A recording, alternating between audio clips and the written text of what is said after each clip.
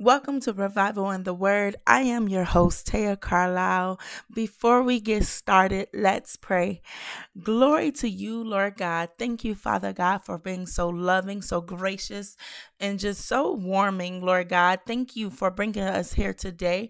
I pray that your people will be able to hear a word from you today, Father God.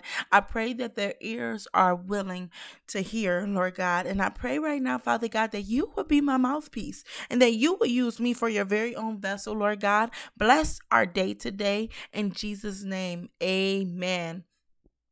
Amen. Hi, everyone. How is y'all doing today? Listen, today we will continue our read in Samuel. So this is Wednesday in the Word. So I'm so excited to read this word to you all today and to share some revelation of what God is saying or whatever God does in this read, because Taya don't know. But if you have not already, catch the last Wednesday in the Word read when we read Samuel. It was a really good read. It will encourage you. I would recap it, but you have to go back. You have to go back. That's part of doing the work. That's part of, listening to the voice of God. He definitely gave a lot of key points and revelations in the Word. So today we are in chapter 13. Last week was 10 through 12. And I have no clue of where God is going to take me today. But we're just going to read it, and that's what we do here. Every Monday is devotion days. So if you need a word of encouragement, if you want to hear what God is saying, definitely tune in on Mondays as well. And Wednesday in the Word is every Wednesday. And then there will be bonus casts throughout the week coming soon. I don't know when, but I'm moving whenever God says move. But let's get started. Let's go. So 1 Samuel 13, that's where we at. Saul was 30. He was 30 years old. And when he became king, he was 30 years old, my God. And he reigned for 42 years. That's a very long time to be a king. Saul selected 3,000 special troops from the army of Israel and sent the rest of the men home. He took 2,000 of the chosen men with him to Michmash in the hill country of Bethel. The other 1,000 went with Saul's son Jonathan to Gibeah in the land of Benjamin. And this is only, let me pause here. This is prophecy fulfilling itself for what Samuel told the people of Israel of about their new king, Saul. Again, you have to go back and listen. Soon after this, Jonathan attacked and defeated the garrison of Philistines at Geba. The news spread quickly among the Philistines, so Saul blew the ram's horn throughout the land, saying, Hebrews, hear this, rise up and revolt. Now, the ram's horn is it's like the Sharon, the I can't remember the other name of the horn, but that is a symbol of, like, it confuses the enemy, and is a symbolization for war. Just like when we enter Rosh Hashanah, which just recently happened. We are in the month of September. I listen to the sounds of the horn, but the ram's horn, there is meaning to that. So I encourage you to do the work and look it up a little bit. All Israel heard the news that Saul had destroyed the Philistine garrison at Geba, and that the Philistines now hated the Israelites more than ever. So the entire Israelite army was summoned to join Saul at Gilgal. Now we're about to read Saul's disobedience and Samuel's rebuke. The Philistines mustered a mighty army of 3,000 chariots, 6,000 chariots, and as many warriors as the grains of sand on the seashore. Sorry. They camped at Michmash, east of Bethaven, the men of Israel saw what a tight spot they were in, and because they were hard pressed by the enemy, they tried to hide in caves, thickets, rocks, holes, and cisterns. Some of them crossed the Jordan River and escaped into the land of Gad and Gilgad. Meanwhile, Saul stayed in Gilgal, and his men were trembling with fear. Saul waited there 7 days for Samuel, as Samuel had instructed him earlier, but Samuel still didn't come. Saul realized that his troops were rapidly slipping away. So he demanded, "Bring me the burnt of furring and the peace of offerings." And Saul sacrificed the burnt offerings himself. Just as Saul was finishing with the burnt offering, Samuel arrived. Saul went out to meet and welcome him, but Samuel said, "What is this you have done?" My God. Saul replied, "I saw my man scattering from me, and you didn't arrive when you said you would, and the Philistines are at Michmash, ready for battle." So I said, "The Philistines are ready to march against us in Gilgal, and I haven't even asked the Lord's help. So I felt compelled to offer the burnt offering myself before you came." "How foolish!" Samuel exclaimed. "You have not kept the command the Lord your God gave you. Had you kept it, the Lord would have established your kingdom over Israel forever. But now your kingdom must end, for the Lord has sought out a man after his own heart. The Lord has already appointed him to be the leader of his people, because you have not kept the Lord's command." Listen up. So, again, if you don't know where we're at right now, you have to go back and listen to last week's Wednesday in the Word.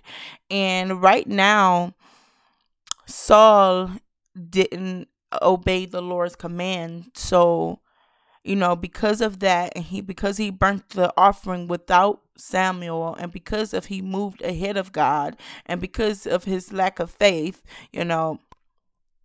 he lost his leader. He lost his leadership role to the kingdom. And God will pass the baton if you don't do what he asks of you to do. And that's what we're going through today. He's passing the baton. He's passing the baton to the next who will get the job done and who will do the job well, and who will listen. So in this read, Israel's military disadvantage, it goes on to say, Samuel then left Gilgal and went on his way, but the rest of the troops went with Saul to meet the army. They went up from Gilgal to Gibeah in the land of Benjamin. When Saul counted the men who were still with him, he found only 600 were left. Saul and Jonathan and the troops with them were staying at Geba in the land of Benjamin. The Philistines set up their camp at Michmash. 3 raiding parties soon left the camp of the Philistines. One went north toward Ophrah in the land of Shaul. Another went west to Bethhoron, and the third moved toward the border above the valley of Zibeon, near the wilderness. There were no blacksmiths in the land of Israel in those days. The Philistines wouldn't allow them for fear. They would make swords and spears for the Hebrews. Listen, your enemy is this reminds me how the enemy prowls today. In this read, the Philistines are the enemy of God's people. They are not afraid to come with swords and all those things. That's the same thing God said. We're not battling with flesh and blood. It is the spirit. And right now we can see the enemy is rampant. He's not afraid to mess with you. So we have to be strong and come back with the comeback. We need to be strong and sharp and without fear. The enemy he come prepared. He come organized. That's how God's people should be, because we have so much power inside of us, and the enemy will tremble when we call on the name Jesus. The enemy will tremble when we come with authority, when we come with the glory of God. So whenever the Israelites needed to sharpen their plowshares, picks, axes, or sickles, they had to take them to a Philistine blacksmith. The charges were as follows: a quarter of an ounce of silver for sharpening a plowshare or a pick, and an eighth of an ounce for sharpening an ox a sickle or an ox goad. So on the day of battle, none of the people of Israel had a sword or spear except for Saul and Jonathan. The pass at Michmash had meanwhile been secured by a contingent of the Philistine army. Listen.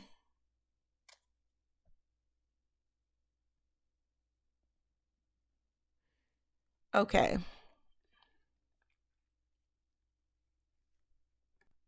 One day, Jonathan said to his armor bearer, "Come on, let's go over to where the Philistines have their outpost." But Jonathan did not tell his father what he was doing.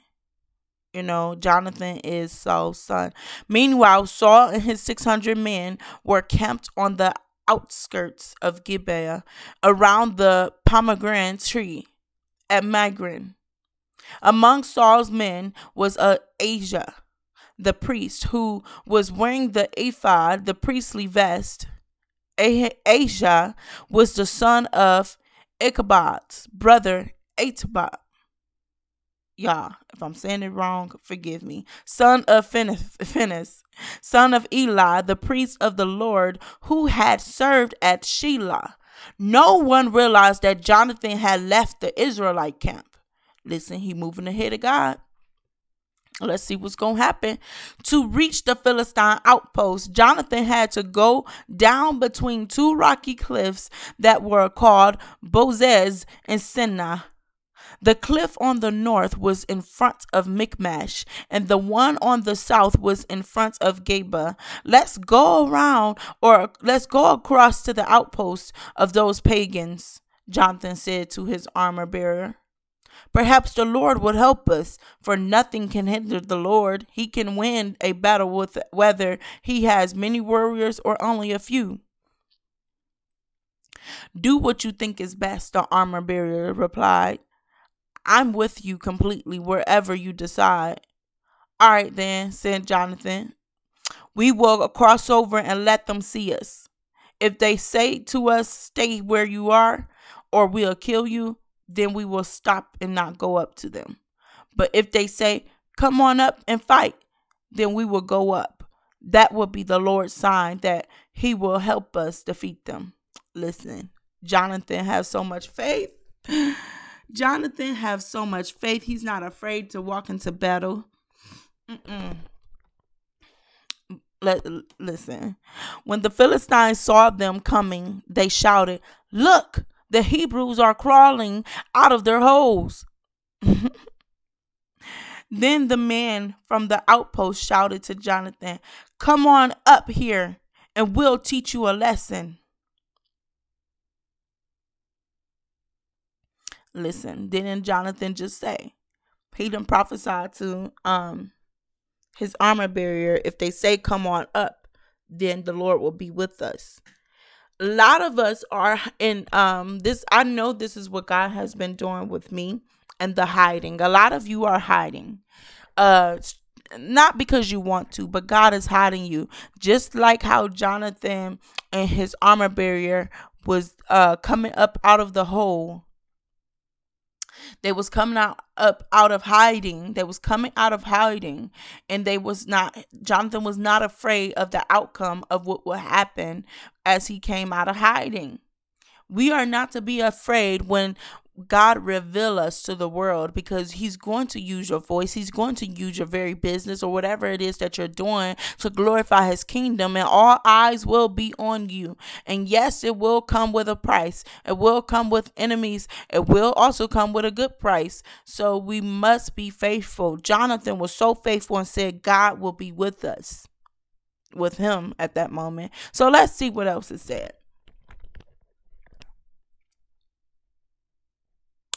Then the men from the outpost shouted to Jonathan, "Come on up here and we'll teach you a lesson. Come on, climb right behind me."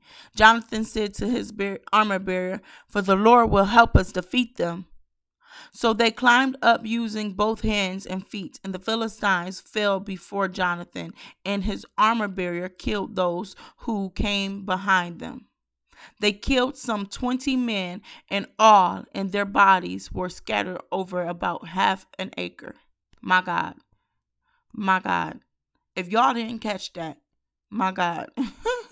Suddenly, panic broke out in the Philistine army, both in the camp and in the field, including even the outposts and raiding parties. And just then, an earthquake struck, and everyone was terrified. Let me tell you something.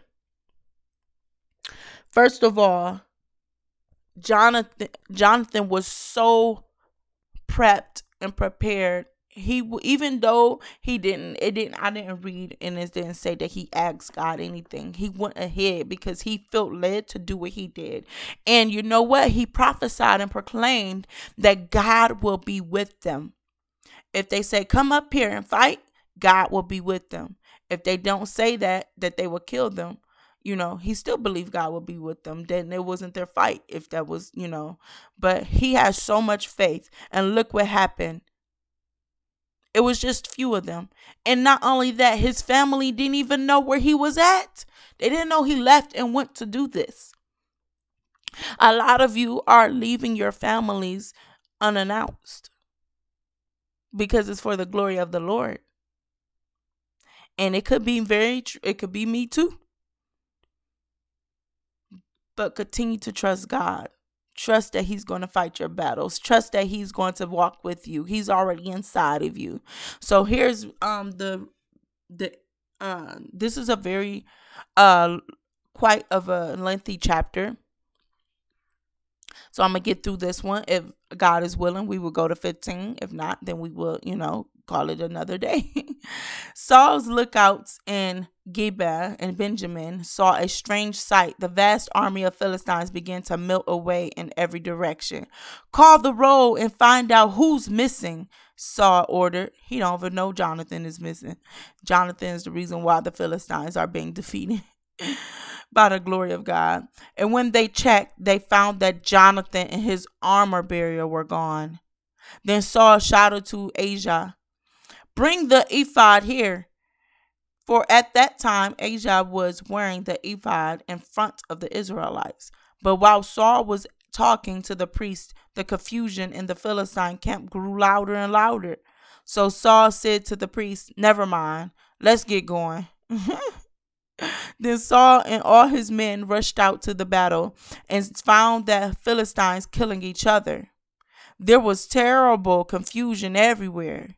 Even the Hebrews who had previously gone over to the Philistines' army revolted and joined in with Saul, Jonathan, and the rest of the Israelites. Likewise, the men of Israel who were hiding in the hill, hiding in the hill country of Ephraim, joined the chase when they saw the Philistines running away. So the Lord saved Israel that day, and the battle continued to rage even beyond Bethaven.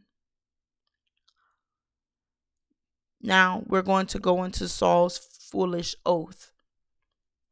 Now the men of Israel were pressed to exhaustion that day because Saul had placed them under an oath, saying, "Let a curse fall on anyone who eats before evening, before I have full revenge on my enemies." Now that was a foolish oath that he done made. Listen, our words are powerful. You can speak things into your life. Don't word curse yourselves. Because that's exactly what he did. He word cursed the people in a way. So no one ate anything all day, even though they had all found honeycomb on the ground in the forest. They didn't dare touch the honey because they all feared the oath they had taken. But Jonathan had not heard his father's command, and he dipped the end of his stick into a piece of honeycomb and ate the honey. After he had eaten it, he felt refreshed.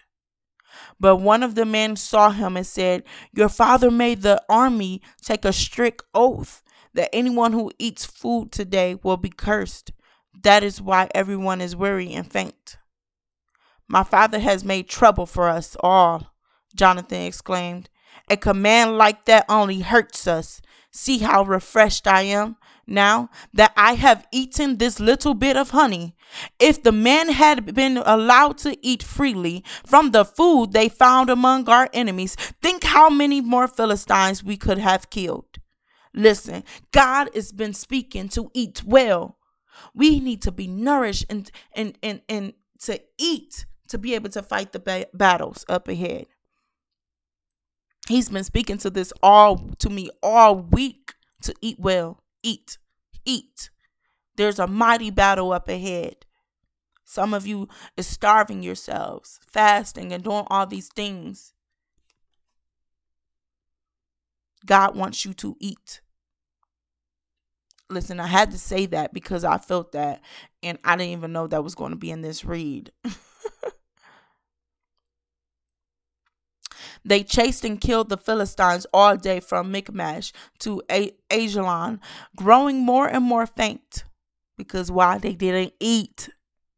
That evening they rushed for the battle, plundered and butchered the sheep, goats, cattle, and calves, but they ate them without draining the blood. Someone reported to Saul, "Look, the men are sinning against the Lord by eating meat that still has blood in it." "That is very wrong," Saul said. "Find a large stone and roll it over here. Then go out among the troops and tell them, bring the cattle, sheep, and goats here to me. Kill them there and drain the blood before that you eat them. Do not sin against the Lord by eating meat with the blood still in it." So that night all the troops brought their animals and slaughtered them there. Then Saul built an altar to the Lord. It was the first of the altars he built to the Lord. Then Saul said, "Let's chase the Philistines all night, plunder them until sunrise. Let's destroy every last one of them." His men replied, "We'll do whatever you think is best." But the priest said, "Let's ask God first." Come on now. No matter what a leader, no matter what your church leader, whoever says, you must ask God first at all times. Because if you go into a battlefield, if you go into a territory that don't belongs to you, the territory that you're not welcome to, a territory that God didn't say for you to go to, that battle will defeat you. But by the grace of God, his hands will be over you, but it can really spare what should not happen. So I love the fact that the priest even said, "No, let's ask God first," because Saul was just out here rampant, just like doing Lord knows what. So Saul asked God, "Should we go after the Philistines? Will you help us defeat them?" But God made no reply that day. And when God don't respond, I don't do nothing. When you feel pressed upon you to ask God something and you ask him and he don't reply, then that's when you should be still. But when you feel the move on something and you ask God and it's a move on it and you just flowing with it, then just keep going until he say no. Then Saul said to the leaders, "Something's wrong. I want all my army commanders to come here. We must find out what sin was committed today. I vow by the name of the Lord who rescued Israel that the sinner will surely die, even if it is my own son Jonathan." But no one would tell him what the trouble was. Then Saul said, "Jonathan and I will stand over here, and all of you stand over there." And the people responded to Saul, "Whatever you think is best." Then Saul prayed, "O Lord God of Israel, please show us who is guilty and who is innocent."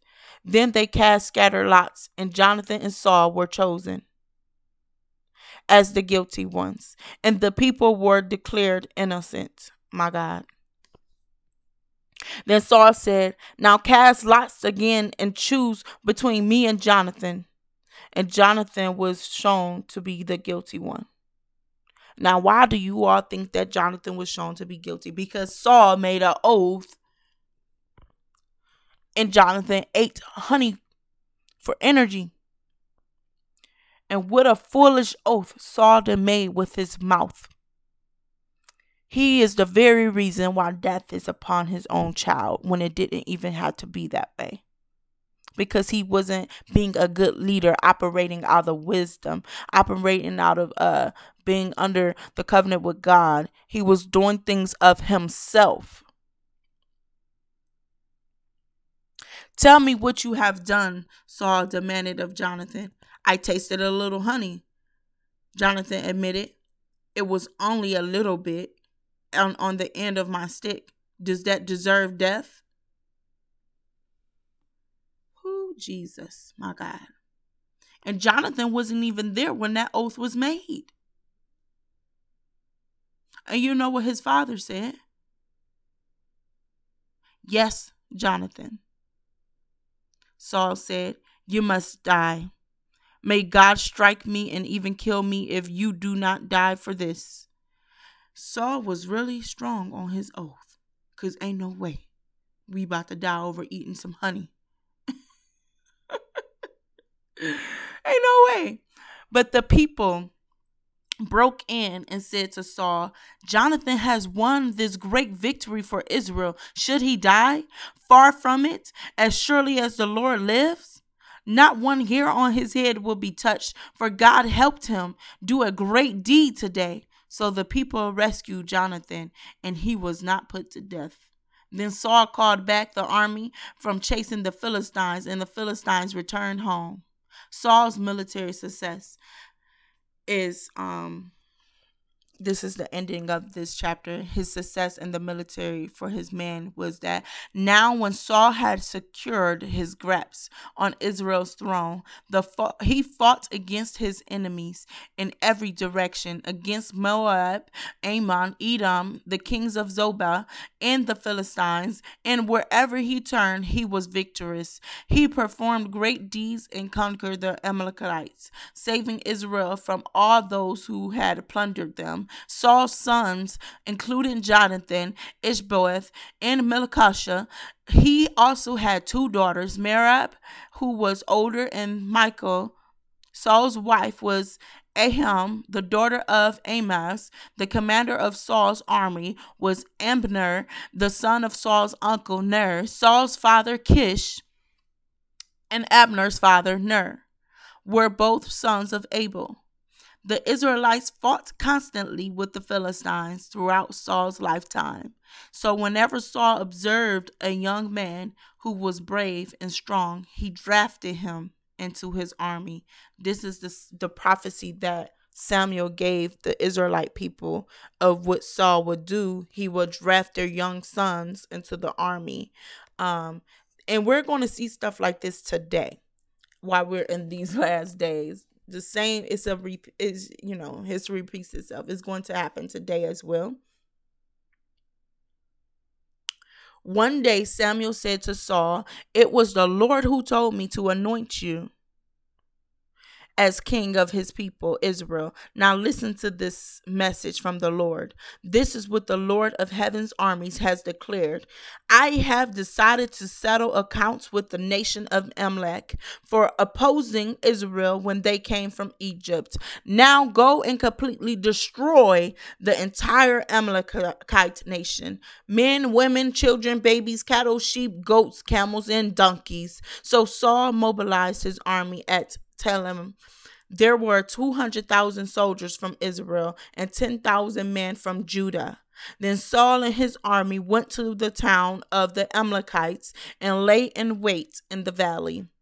Saul sent this warning to the Kenites: "Move away from where the Amalekites live, or you will die with them. For you showed kindness to all the people of Israel when they came up from Egypt." So the Kenites packed up and left. Then Saul slaughtered the Amalekites from Havilah all the way to Shur, east of Egypt. He captured Agag, to Amalekite king, but completely destroyed everyone else. Saul and his men spared Agag's life and kept the best of the sheep and goats, the cattle, the fat calves, and the lambs, everything in fact that appealed to them. They destroyed only what was worthless or of poor quality. Now he has completely disobeyed God. Listen, God instructed him to kill every living thing in that town. Everything, every sheep, every lamb, everything. But he kept what was good. Listen, some of you, God is going to bless you to build his kingdom, to do things for him. But you want to choose. Don't let this be you when you choose to the glitz and glam and the jewelry and the cars over what God is saying. When you fully commit to God and you fully is operating from the will of God, you are to do exactly what he said to do, or he will rebuke you. Listen, the Lord rejected Saul because of his disobedience. He didn't listen. He kept what was good and only killed what was bad. God still killed all of that because everything on that land was defiled. Then the Lord said to Samuel, the Lord came to Samuel. He didn't go to Saul because God already left Saul at that very moment when he disobeyed the command of the Lord. So the Lord went to Samuel. I am sorry that I have ever made Saul king, for he has not been loyal to me and has refused to obey my command. Samuel was so deeply moved when he heard this that he cried out to the Lord all night.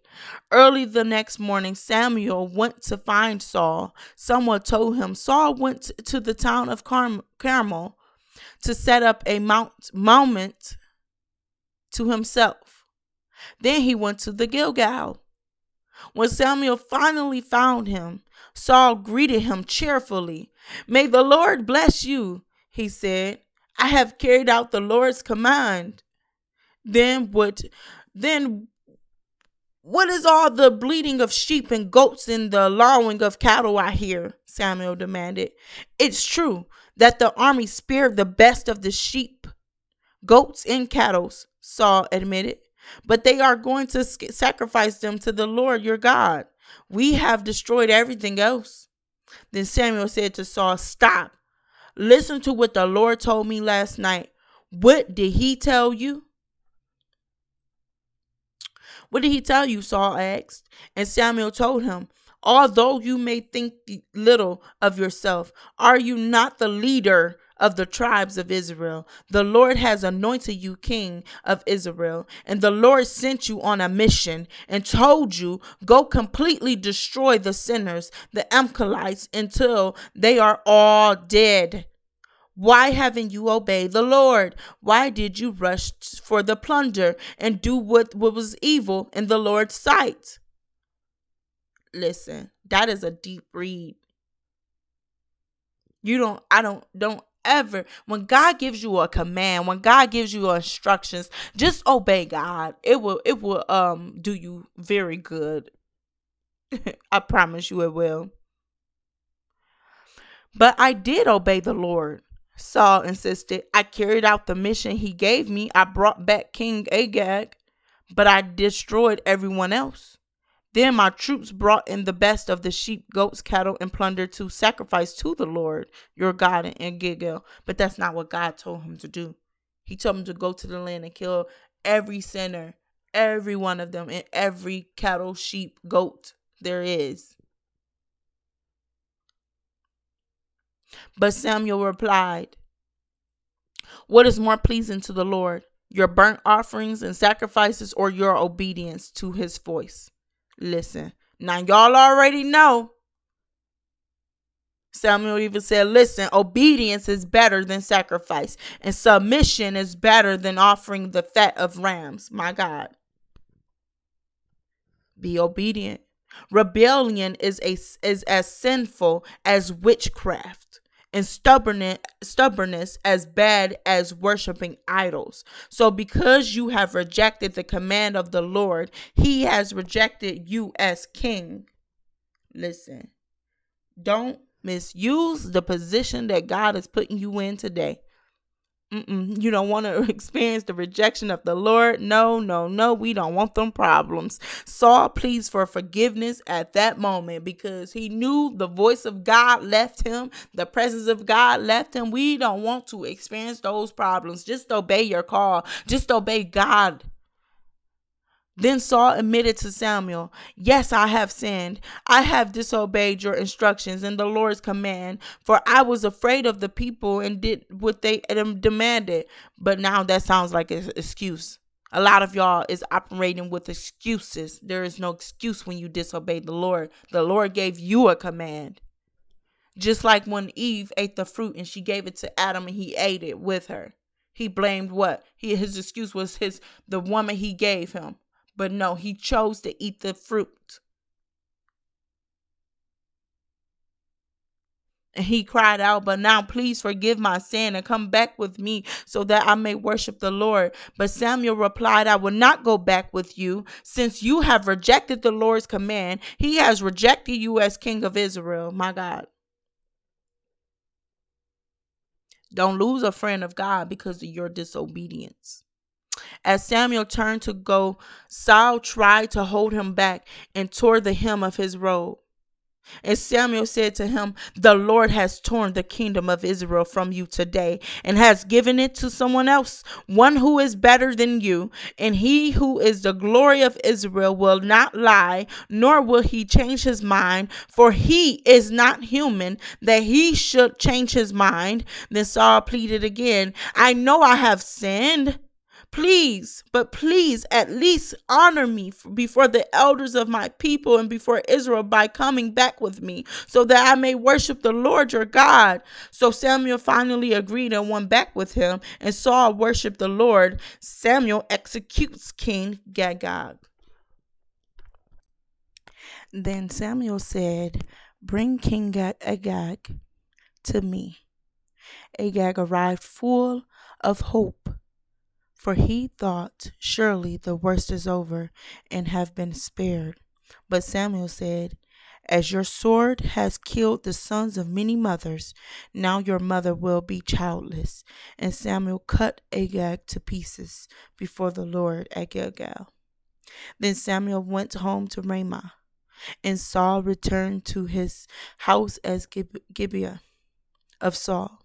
Samuel never went to meet with Saul again, but he mourned constantly for him. And the Lord was sorry he had ever made Saul king of Israel. Now, that's all we're going to read for today. And I hope that you were able to read with me. If not, go and read for yourself, because it's so much revelation in this read. It's so much that has happened, and this is stuff we see today in many countries as well as in America.